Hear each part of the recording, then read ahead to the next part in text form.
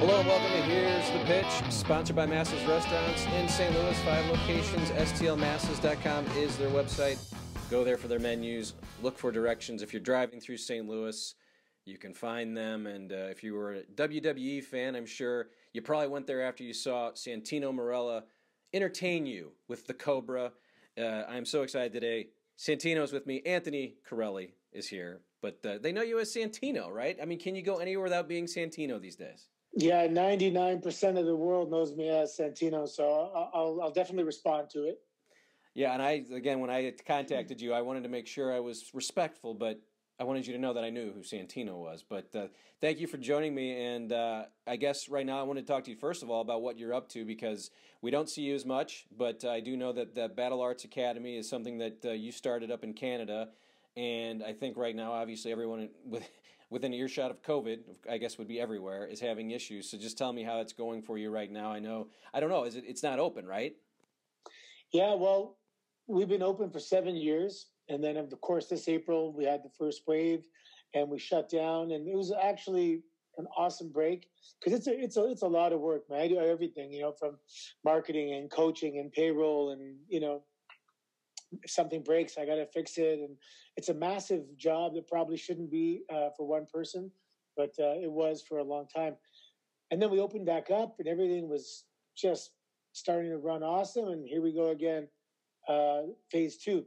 I also sold about half the gym to a couple guys from another company just to retire and slow down. COVID was an eye opener, I was working on some days, like 16-hour days, and then working on the weekends and doing other stuff. And I mean, there was one time I worked like 7 days a week for like 3 months. It consumes you, So we've just moved up to the country 2 weeks ago, and I'm going to go in and coach once a week. Someone else is doing the day-to-day. So we kind of semi-retired 2 weeks ago, and it feels pretty good, man. I can't complain. I'm very jealous of you right now. This is my dream, is to retire, move away from people, and just have land. I swear, it feels like there's no COVID up here. I have acres, and we back on to hundreds of acres of forest, and yeah, you put a mask on to go into the store, but that's it. That's awesome. Well, congratulations, because I think you were talking about that. When COVID first hit, it really did just slow everyone down, and it was almost like, nice, take a breath, you still, hopefully you have a job, but then it went on and on and on and on, and now it's just it's really a nuisance, but hopefully there's a vaccine, right? I don't know. I don't know what to say. Yeah, who knows? I mean, I don't want to take a vaccine. I just hope it goes away. It's like, okay, we're over it. You would think that if it wasn't popular anymore, like it wasn't the trendy thing to talk about, that mysteriously the disease would go away or the virus would go away. So hopefully that's what it is. Something else juicier comes along and all of a sudden, because this is the thing, I kind of turned off my media since I moved here, basically. I haven't watched the news. I haven't put it on the radio. And all of a sudden the world's problems don't seem so serious because you're not in your face all day. And I think most people, we're so glued to the media because, oh my God, what else is happening? What else can go wrong?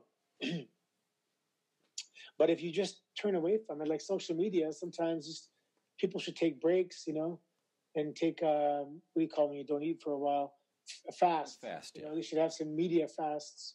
I do it all the time. I actually started following one person because they were just doing a lot of news right in a row.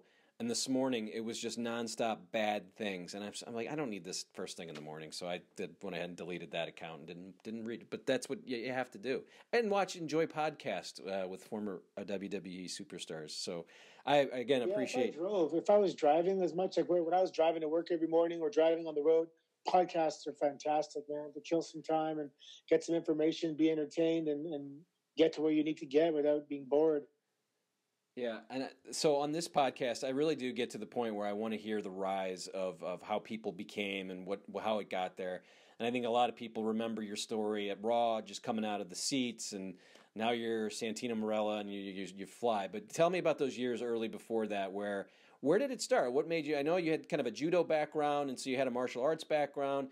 But who says, hey, man, you might want to get in the ring. You know, there's an independent. Just give me a little bit about that early 2000, 2001 for you where you decided to do this. Yeah, for me, it was, I guess I wrestled in university, amateur wrestling as well. This is 93. And then there's a guy on my team, and his dad was Don Koloff. His dad was a professional wrestler, wrestled in Calgary Stampede, wrestled in WWF at the time. And he had a school just north of Toronto. And I had that moment where I'm like, oh my God, this is just a life-changing moment here where I just connected with my future and my destiny. And then I graduated university and worked in the corporate world a little bit.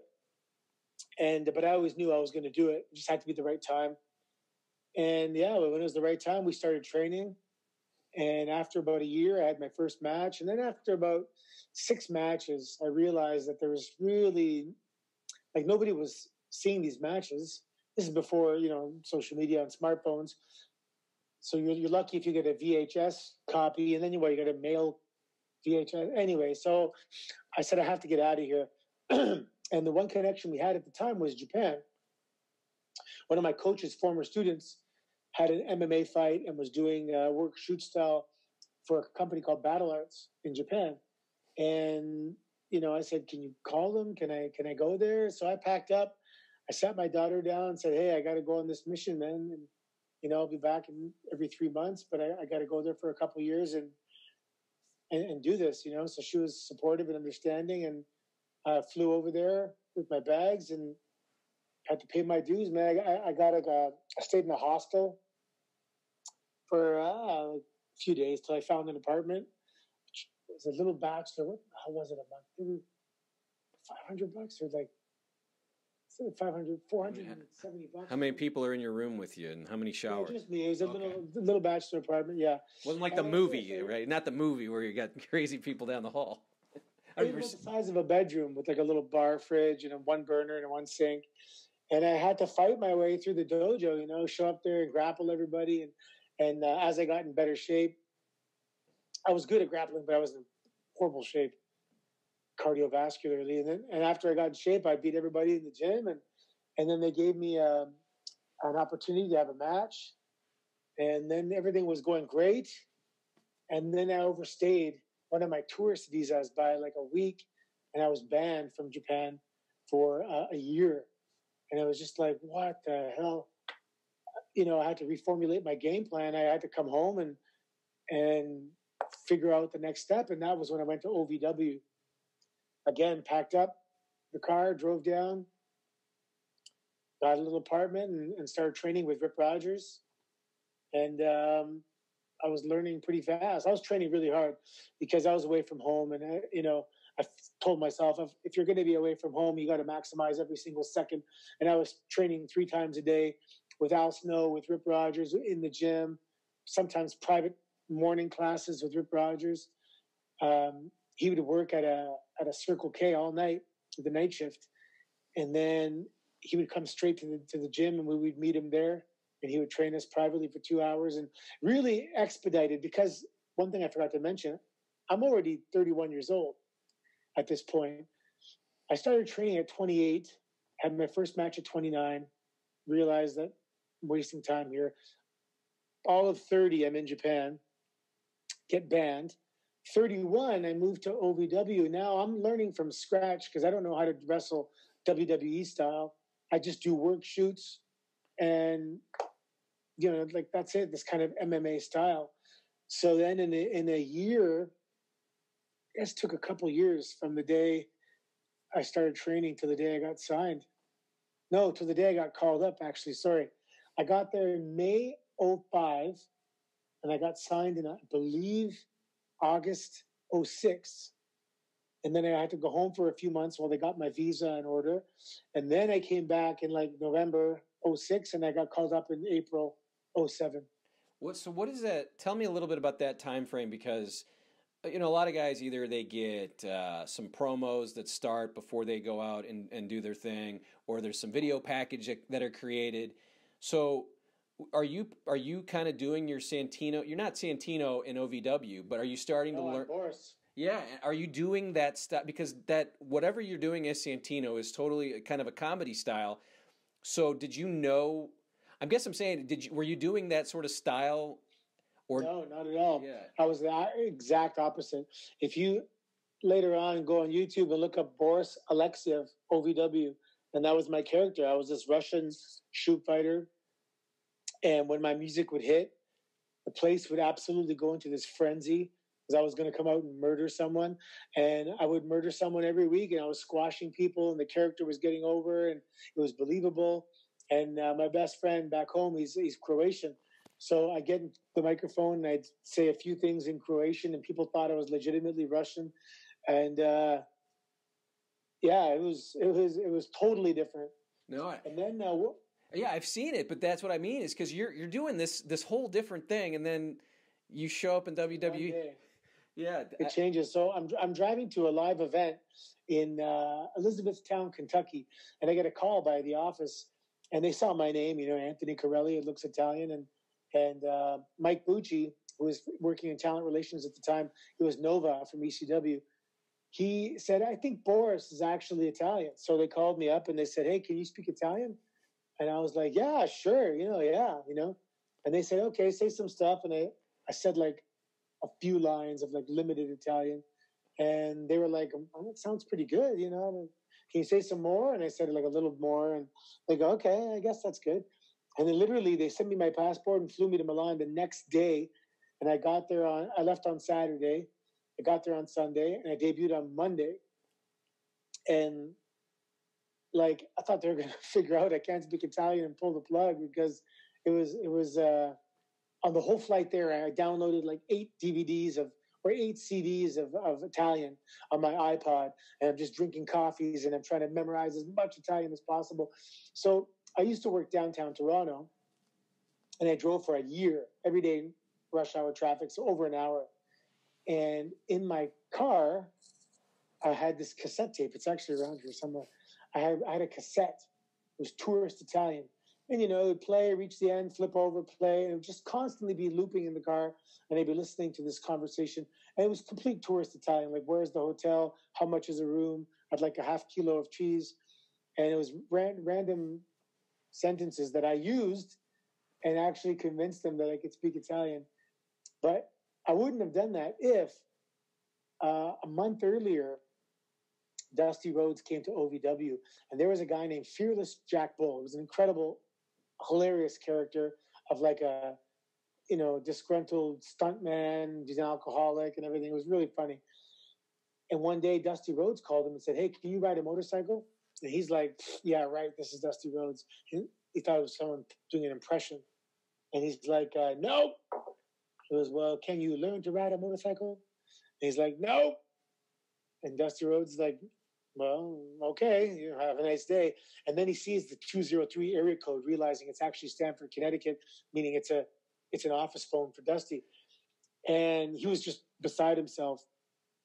And the bad part is the opportunity. He was going to be called up and ride like Harleys with like the Undertaker or something, because he was a big guy. And the opportunity never came around again for him. And it was just crazy how tragic that is. But then Dusty Rhodes came to OVW because Cody was going there at the time, and he had a meeting in front of all the staff, all the developmental staff at the time, talent. And he brought up the call, and he said, "Where's Jack Bull?" And they had a laugh over it. And he said, "Look, if anyone ever asks you if you can do anything, the answer is yes, absolutely. Want me to ride a horse, do dirt bikes, whatever you want, speak Italian, and then you better learn how to do it before you got to do it, So that was in the back of my head immediately. And I said I can speak Italian, and I got by, But afterwards, I started learning Italian for real. Rosetta Stone. I even had a tutor because I knew I'd have to return to Italy and cut a promo one day. So we went back a year and a half later, and I was able to cut a promo in the ring. I mean, and that's the greatest thing to me is that, you're doing your thing as Boris, and you're trying to do everything you think is right. And then Vince, or whoever, obviously Vince, because he's the head, but he's got this idea. He obviously knows who you are, but like, call him up, tell him he's going to be an Italian guy, and he's going to come out of the crowd, and so you can't even have time to develop this character, right? I mean, you just have to. You just jump out of the crowd. You and Umaga get into it. I think Bobby Lashley helps you pin him, and away we go. Right? I mean, tell me just then what happens as you're trying to develop the character, because you come in. Was it supposed to be a comedy character at the top, or was it? In the beginning, he was supposed to be a babyface, but people really rejected the idea of some guy coming out of the crowd and being able to hang with WWE superstars, sneak a victory over Sheldon Benjamin, sneak a victory over Chris Masters. Like, who is this guy? Bullshit, And it wasn't working. And then one time I had a rematch with Umaga, and he was like just decimating me. And the crowd was like, one more time, like, kill this guy. And they were like, yeesh, this is not working. So then they said, well, let's turn him heel, and we'll see what happens there. If it doesn't work, see you later, repackage, whatever you want to call it. And immediately when I turned heel, I popped Vince, and he thought it was hilarious. And then I got the mic like 4 weeks in a row. And, I was doing guest commentary, in-ring promos, and then it just really took off from there, actually. But it was probably a couple months where it was kind of floundering as a babyface, yeah. I'm very just amazed at the way that you go from having this one style, and then you come in to the biggest company in the world, and now you have to do this, again, kind of a comedy act, but you really kind of have to redo whatever you do in the ring, right? Because that's not what you were doing, correct? Or it seems like there was more of the kind of I did a little bit of comedy stuff before I was Boris Alexiev. I was Boris Koloff, and I was doing a little bit of comedy stuff at OVW. And then that's when Paul Heyman came. He saw me during a practice, and he had this idea for Boris Alexiev, and he created Boris Alexiev. And he's so smart. Vince always loved the Russian powerlifter, Alexiev. So he gave me that last name to just associate and pique his interest. And I was going to be like a Taz, but a bit of a better version of Taz. And, being 5'10", same thing happened to Taz. Yeah, Taz is like 5'8" or something. You can't go in there and beat up Kane when you're 5'8". So, yeah, but as a heel, once I realized, the heel just became funny naturally. And then it didn't take long to become comedic. And then I realized that, like, I'm kind of alone in this boat. I got this comedy slice of the pie kind of nailed down, and there's no competition. And that was really good for longevity. I was with the company for 10 years. That's another thing that I think about, and I'll get into. But I was curious about just creatively, how much do you get to talk about what you want to do creatively, or is it all 100% the writers and Vince and Stephanie, or do you go, listen, I got an idea, and then when you go out there, I mean, all of the above, actually. Yeah, tell me. Like, in the beginning, I was assigned Brian Gewirtz, the writer, who's very funny. He works with The Rock now, and he kind of got the character, and he knew the way I would deliver it. And he would write stuff. Everything he wrote in the beginning that was like comedy gold, that was all Brian Gewirtz. And then it was like, well, then he went somewhere else. So I had other writers. But then it was like they gave me points, a point form, and I just say them my own way. And then at the end, I had a lot more input. So it was on a sliding scale. In the beginning, it was completely written, memorize this page. And by the end, it'd be, say something like this. And just make sure you hit this and this. And then I go and bring it to life myself. Yeah, but if you ever have an idea and you want to sit down and talk to Vince or Hunter, they are so welcoming, and your ideas are well received. They're awesome. You have all the resources to succeed around you. You just got to, work well with others. When you're a heel, you get to work with the biggest names of all time, though. Stone Cold and Piper, the Honky Tonk Man. It was part of this. You had all these guys that you got to deal with as the heel. So at some point, are you like, this is probably the way to go? Or did that just kind of help spur you into being that face, the comedy face that everyone enjoyed? Well, it's interesting. When you're a comedy heel, it's almost like you're indestructible. Like, what, are you going to lose a match? And I hate using the word perceived stock value, but it can't go down. And Arn Anderson would say, he goes, God damn it, Santini, you invented the perfect character. You can't screw up. If people screw up, they think it's on purpose. You said, and I couldn't screw up. Everything I did was just literally when I screwed up.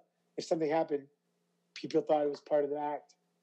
And then I found out that you can screw up on purpose, but make it look like a legitimate accident. People love it. I used to do this thing where I do it every single day. My entrance, I walk to the ring, I go stand on the second rope, and I trip, and I catch myself on my stomach on the top rope, and I'd be like mortified, like, oh my god, and I'd try and be like hide behind the referee, like, I can't believe I just fell off the rope, and the audience would go ape shit for it, and then to the point where they wanted me to go back up on the rope and do it again successfully. And then I'd be like, yeah, you think so? Yeah. And I'd go up and do it. And they're already cheering. The match hasn't even started yet. And I'm like, God, I got them in the palm of my hand already, just from screwing something up. And then I would do all these different layers where, like, for example, let's say Jack Swagger gave me a tackle, and I'd go and do like a nip up, and I'd fail that. People would be laughing. Jack Swagger would be laughing. And I'd be, I could do it. And I'd try again, and I'd fail. And then I try again, and I fail. I get pissed off, kick the rope, and I'm like, damn it. And that was just planting a seed. And then later on, I do something and go up and over and try to pick him up for a body slam, and I couldn't do it. And all of a sudden, I had all these things that I couldn't do.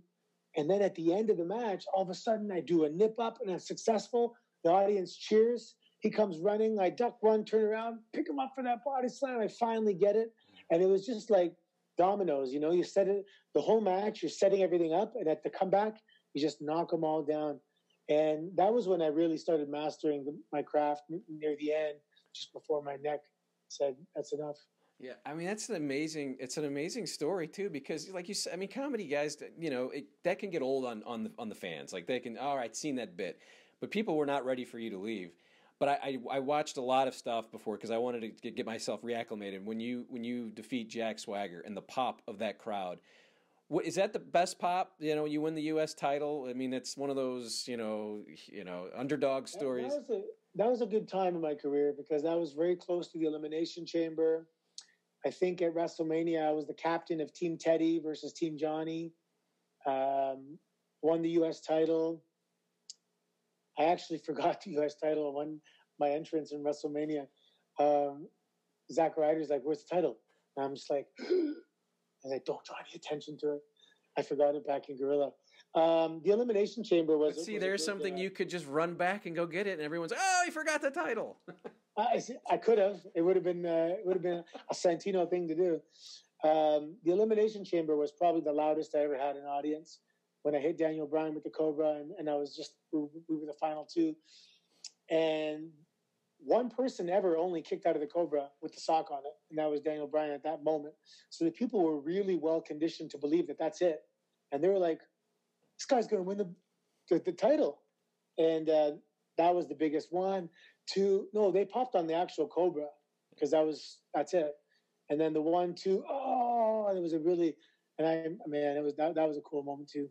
This was when I was really watching when you started calling yourself the greatest Intercontinental title championship of all time, and I really was hoping that you would hold this thing for 5 years because it would have been great. I mean, because the Honky Tonk Man was a comedy character, even though he was a really good heel. It was really a comedy character. You saying that you're going to be the greatest, it just was funny. And who was kind of behind all of? I mean, you have writers, you have Brian, you have everybody around, but how much did you want to embrace that? Well, in the beginning, the Honkometer, that was Brian Gewirtz. He was still around for that. And then, what's funny? When I do signings and I meet people, everybody brings up the fact that the Honkometer was stopped too soon. And they're like, man, we don't understand. We thought you were going to have the title for a year, come close to breaking the Honky Tonk Man's title, maybe not breaking it, or maybe breaking it. But we started counting the weeks pretty early. We were like 12, 13, 14 weeks. We were really early in the year. And they were going to go with it for the whole year. And then all of a sudden they wanted a more legitimate, tough guy holding the title. Well, it was Oh, wrong. yeah, it was. People remember that the honkometer. It was, and I just thought it was the greatest. It was the greatest idea, and the fact that you did, because you did it so early, also made it funny that you were going to. Hey, this is week 12. I'm going to make it 63 weeks or whatever it was. I think it was pretty funny. I love that your name is associated with Gorilla Monsoon. Yeah, Were you a fan of his? Gorilla and yeah. Bobby Heenan. I mean, were my childhood. Watched the Monday night prime time every Monday. I still watch some of those just because Gorilla and Bobby together were my favorite. I'm assuming just by that response that it was probably some sort of. It felt good to be associated with Gorilla. Yeah, it was. There's a little extra added pressure because you want to do the name right. And I knew immediately when they said Santino Marella, I go, oh my God, this is a tribute to Gorilla Monsoon and Joey Marella. And he's actually one of my favorite commentators. My voice is a little messed up right now, but I am going to come back after COVID as a commentator for one company. I did some stuff at the Performance Center right before COVID hit. I would like to get Main Event and make that my own and do commentary. So yeah, I'll study and watch Gorilla Monsoon. He was fantastic. Now I think I've read you don't want to do it as Santino though. You want to be Anthony. Yeah, I want to. It's too distracting to do that, Santino. Yeah, how hard is it to do the accent all the time? I mean, when a lot of guys get to go like Roman Reigns, can be quiet and you have to run into this accent and learn some Italian and John Cena and just saying these things over and over. How hard was it? That seems a little bit hard, right? Yeah, you know what? For some reason, for me, it was a flick of a switch. It was very easy. And in fact, I do a kids' TV show in Canada for Treehouse. And the director of the show is a wrestling fan. So he got me to, basically, I'm recycling the accent of Santino, but I'm called Alfredo and I'm a mailman and Fix It Up Forrest. And so I still use the accent from time to time. Yeah, you have to. It's your thing. Who was your crew? Who were your guys that you rode with? And everyone talks about those long trips in the vans. I know you guys get private jets now, but did you have kind of a crew of guys? Yeah, no, there's no private jets for us. Only if there's a European tour or something. My first 3 years, I rode Randy Orton and myself, and those were some fun years. St. Louis is owned, by the way. You have a big fan. Right, St. Louis. And then he got his bus, and I was like, what the hell am I going to do now? You can come with me. I'm not coming on your bus, man. I'm going to live on your couch. And then the middle few years was like Vladimir Kozlov, and that was a tremendous amount of fun. He's awesome to be on the road with. And then the last few years was Brodus Clay and Damian Sandow, and that was a very funny car. Just very funny. 3 funny guys, 3 personalities that complemented each other, and it was just very interesting. Those are 2 guys that, well, both. I'm going to say about Brodus. I loved all of it every time, and he did the same thing every time. It was sort of Godfather-esque. Like he would just do the same bit. There'd be the song and the dancing, and I was like, I could watch this every night, and we became fans of that. And I was mad that went away so fast. Same thing, obviously, with Sandow. He was doing a Mizdow thing, and it's so hard, right? He's so talented. It's crazy. Both guys are super talented, and Brodus is like, he's a monster, man. This guy's like a 500-pound bencher. God, he was up to 500 pounds at one point. He's in the threes. Like, he's a humongous dude and really intelligent guy. Vince McMahon, he seemed to embrace his character, right? How much did you get from Vince as this thing was getting big for you? Was he kind of always? I didn't. I always wished I had more interaction with Vince. I'm a huge Vince fan, like as a man, and as an alpha male, and as a workaholic, and as a person that can delegate and run the ship. And he's the captain of the ship. Especially after going into business for myself, I realized, man, this guy's amazing. I love Vince McMahon. I wish he knew. I wish I had a chance to sit down and say, you have no idea how much of a positive influence you've been on me, just watching you do your thing. And but once in a while, if I knocked on the door, again, it was always so well received, and he's welcoming, and he turns around, glasses off, and he looks you in the eye, and it's, man, I love Vince. He's awesome, man. Yeah. Do you have a favorite rib that you'd like to share with us here? I know that people, in baseball we call them pranks, but they call it a rib in wrestling. There's obviously happening all the time. Do you have one that sticks out that you always say, oh, that's one of my favorites? Oh man, You and Cody got into one, I think, right? But I don't know if that was an actual rib with the weight loss what's thing. that? Wasn't there a weight loss type thing? You two were kind of getting into it with each other. Oh yeah, well that started as a. What did I do? It's something about I put a cupcake on his bag, and then he put a cupcake in my bag, and I was pissed because it was Europe. And then he said something on the bus about me being fat, and I was at the time, and I was like, I said, yeah, but I mean, I can lose weight, and I have better genetics for you than you did to win a bodybuilding contest. And he thought like it was the most outrageous comment he's ever heard in his life. And this was on a November European tour.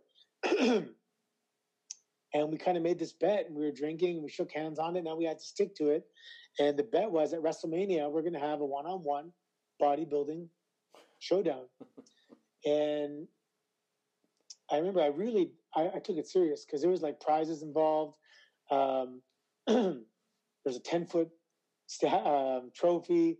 Rey Mysterio donated a mask. Jericho was donating something else. John Morrison donated something else. And it was called Muscle. It took on a life of its own. Cena made shirts. It was called Muscle Mania. And it was pictures of me and Cody and these cartoons facing each other. And it was supposed to be a powerlifting contest. And then finally at the WWE WrestleMania after party, we're going to get on stage and we're going to pose down and do the whole thing. And I took it serious. He was already in shape from day one. It was complete tortoise in the hare situation. He was there. And then slowly every week I lost like 1 pound. I did my hour of cardio every day, and I got a posing coach, and I got a nutritionist, and I just trained every single day because the competition was good for me because I needed the competition to get motivated. I was complacent because I was a comedy character. I didn't have to be ripped, so I can go eat, enjoy what I want to eat, and do what I want. But I got a little out of shape. So this was great. I was getting back in shape. And come WrestleMania, I followed the whole, you play with your water. You have to drink like gallons and gallons for days and stop drinking water and dehydrate and eat sweet potatoes and that last little bit of tightening. So I had a 6-pack, a real legit 6-pack intercostals. I was shredded for like 48 hours and I beat him in the competition. And I think he hates me a little bit inside to this day. And if he has any say, I'll probably never get hired at AEW because of that. I was going to say, that shows the dedication that you have. Obviously, you don't take anything lightly. You take it to the max. You did it with the character. I told him in the bus one time, I said, buddy, are you kidding me? I said, I learned a language just to cut a promo. Imagine what I'm going to do to win this competition. And I did a lot. Yeah. You had injuries before, but this neck injury in 2014 kind of ended it. But I know you announced a retirement. Was there ever a point where you were a year later thinking, man, I feel okay, And we saw Steve Austin had the same thing. He had this really bad neck injury. He comes back, has another one. He's like, I'm coming back. Or did you know the doctor said, this is it, I should stop? Well, that was interesting because my retirement announcement wasn't supposed to be a retirement announcement. We were in Toronto, and it was the third time I was incapacitated by my neck. And I was going to have surgery. We just made the decision to go ahead and have surgery. So I just asked permission to speak in front of the Toronto audience. Unfortunately, I had to speak with my Santino accent. I didn't want to. I wanted to speak as myself. And I just let them know. I said, look, I have to go get surgery.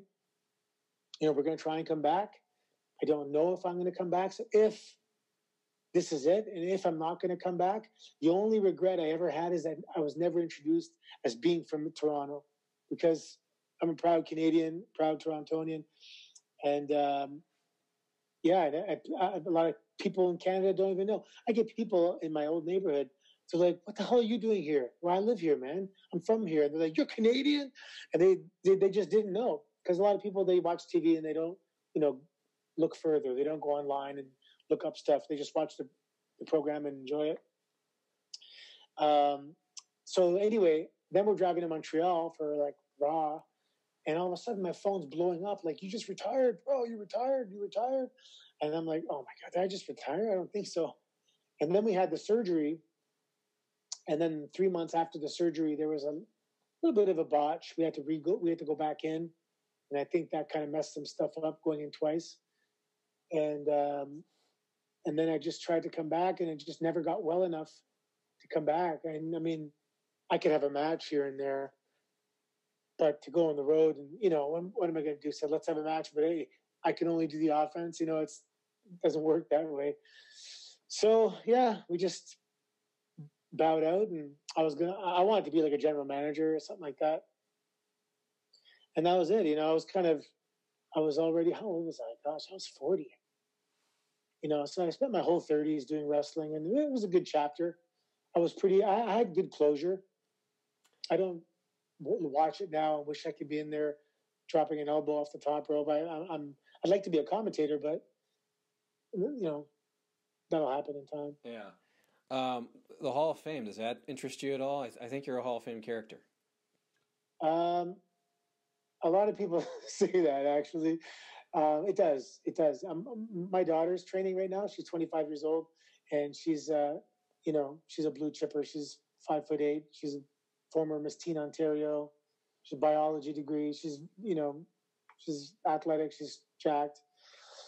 She's an actress. So she's probably going to go down next year, as soon as COVID's over, go down to NXT.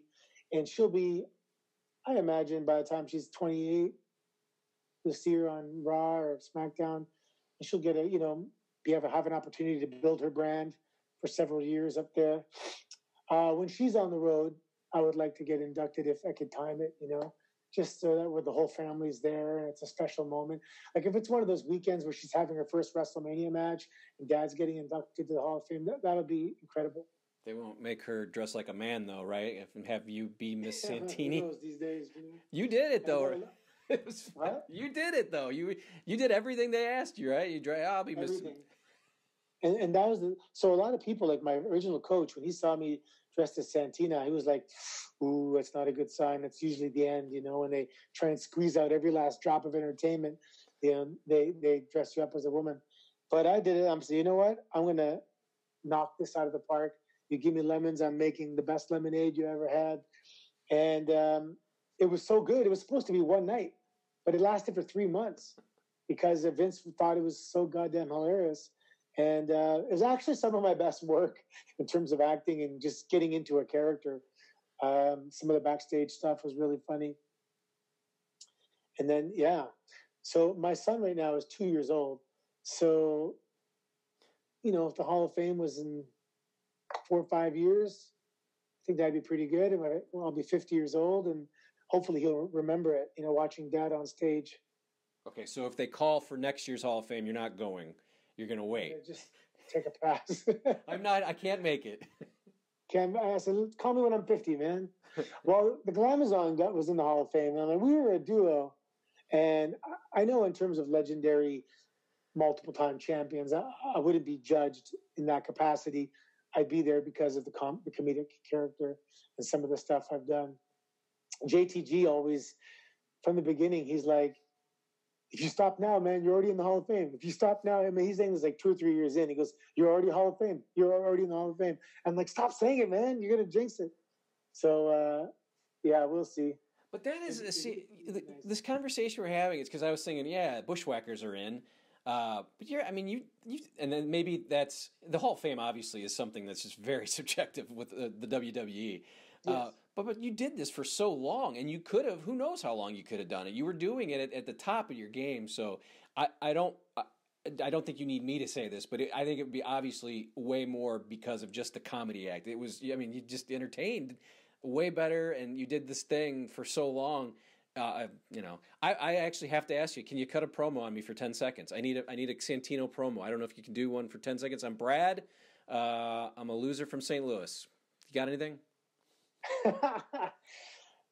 So, Brad, you've been talking long times with your big mouth about what you can do to Santino Marella.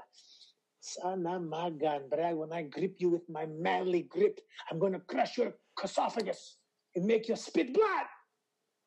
That was good. It's very violent. I don't remember Santino being that mean. He gets angry sometimes. He has a bad temper. Yeah. No, yeah, you know what? When I meet a lot of people these days, I just assume that everyone's favorite was Randy Orton and John Cena, and Edge and stuff like that. But I meet tons of guys that they thank me for getting them back into wrestling. And guys that come up to me, even some of the boys, the wrestlers, like, my wife hates wrestling. She's forced to watch it. She doesn't, it's boring. She goes, but you, even Hulk Hogan, he's like, you're my wife's favorite wrestler. She goes, honey, the Cobra's on. And there's something about the character that was endearing to people, that you didn't have to be a hardcore, guys that love Triple H and Batista, it's a different character.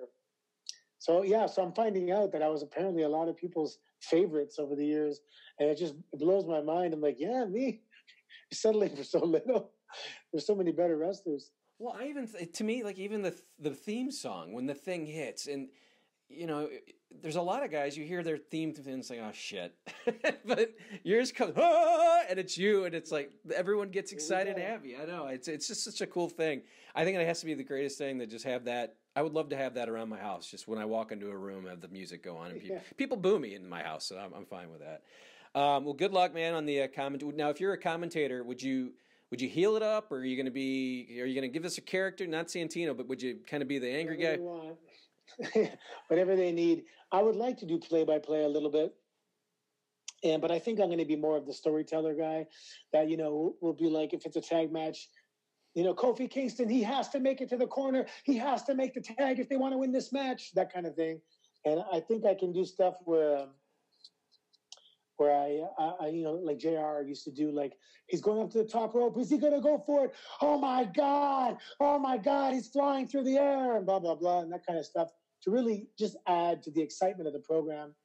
And if you watched old Vince and Gorilla Monsoon, they were just trying to make it sound like, you got to be here. This is incredible. The crowd is going crazy. They're on their feet. And, and they see the crowd and they're not. But that's what I have to offer to the programming.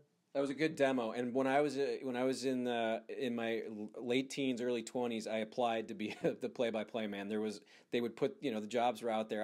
This is before WWE? Yeah, way before the internet. Oh, I had a play-by-play career, but I wasn't, it was high school football, and I'm like, shit, I'm sending one. I can do this, It was a dream of mine, and now that I know more about it, that Vince is in your ear telling you what to say, the travel. Screaming at you. Yeah, I'm too old for that, but good luck to you, hopefully. Yeah, that's why I want to do color, because I think the play-by-play guy is getting screamed at. So I'll just add, I'll be the Jerry Lawler and just add some tidbits of enjoyment. Well, I really appreciate your time. Again, the Battle Arts Academy, it was something you started, but I'm sure people can find it in Toronto. Is there anything we missed? I enjoyed this conversation. I guess, can I ask you about Jim Cornette? I saw that story way back in the day. Do you guys have any heat still? I have no heat with Jim Cornette. I'm way too busy to care about. Okay. But, he has a legacy of those types of relationships with people, and that's really what he's going to leave behind, is all those negative interactions. But he took advantage of a situation a long time ago, and I've had a great life since then, so I don't wish any bad upon him. You're on the upswing. That's all we'll say, right? Yeah. Did I miss anything? We've had a longer chat than I expected, but I enjoyed it really, and I really do. The evolution of the character was something that was really interesting to me, and that's why I reached out. And I believe you should be in the Hall of Fame. Is there anything I may have missed, Anthony? That's about it. We talked about the origins and some creative control and Santina, and I mentioned my daughter and Battle Arts, and I think we covered pretty much everything. Who I rode with and stuff, and thank you, man. Good, fun questions. I appreciate that. All encompassing. 1.9 seconds in the Royal Rumble. He's the record holder there. I'll leave with that. Another good record to have. Well, that's another idea. An example of giving lemons make lemonade. I knew it was going to be a quick in and out, so I had to put in an actual request, and Dean Malenko had to go and ask, I think, Vince, can I attempt to break the record? And they approved it. And then I had to get together with Kane and say, okay, I'm doing this, I'm popping right up. You got to be there right at that moment. We're gonna do it. And it was perfect execution if you watch it back. And I was nervous because I'm like, if I slip, or anything happens, or I don't go over on the clothesline, like I'm not breaking the record. I'm trying to break a record. And they tried to break it like 3 times now, and they can't break it. So I have to ask, this is my last question, I promise, but you talked about the Royal Rumble, and it's my favorite event. it's still great. It's been great from day one. The concept of two men, yeah, it's just the greatest thing. But I'm curious. Obviously, it's blocked out, and we know who's going to win, and we work backwards. But what happens when there's that lull of, all right, we got 6 guys in there, we got 8 guys. Are you guys just like looking at you, trying to? Someone's going to tell you when it's time to go, right? And how do you figure out, all right, who am I going to lock up with now? And because there's no who's going out before you. And if you know who's going out before you, and when that guy goes, you start getting ready to go. But some guys have incredible memories, and they know, like for example, Jamie Noble, who's lately in charge of the Royal Rumble, he knows the whole thing. He knows who's going out after who, by who. Yeah, he has an incredible memory. But yeah, basically, you get a sense for how long it's going to last, how long it's going to take, and how much time it's going to take between things.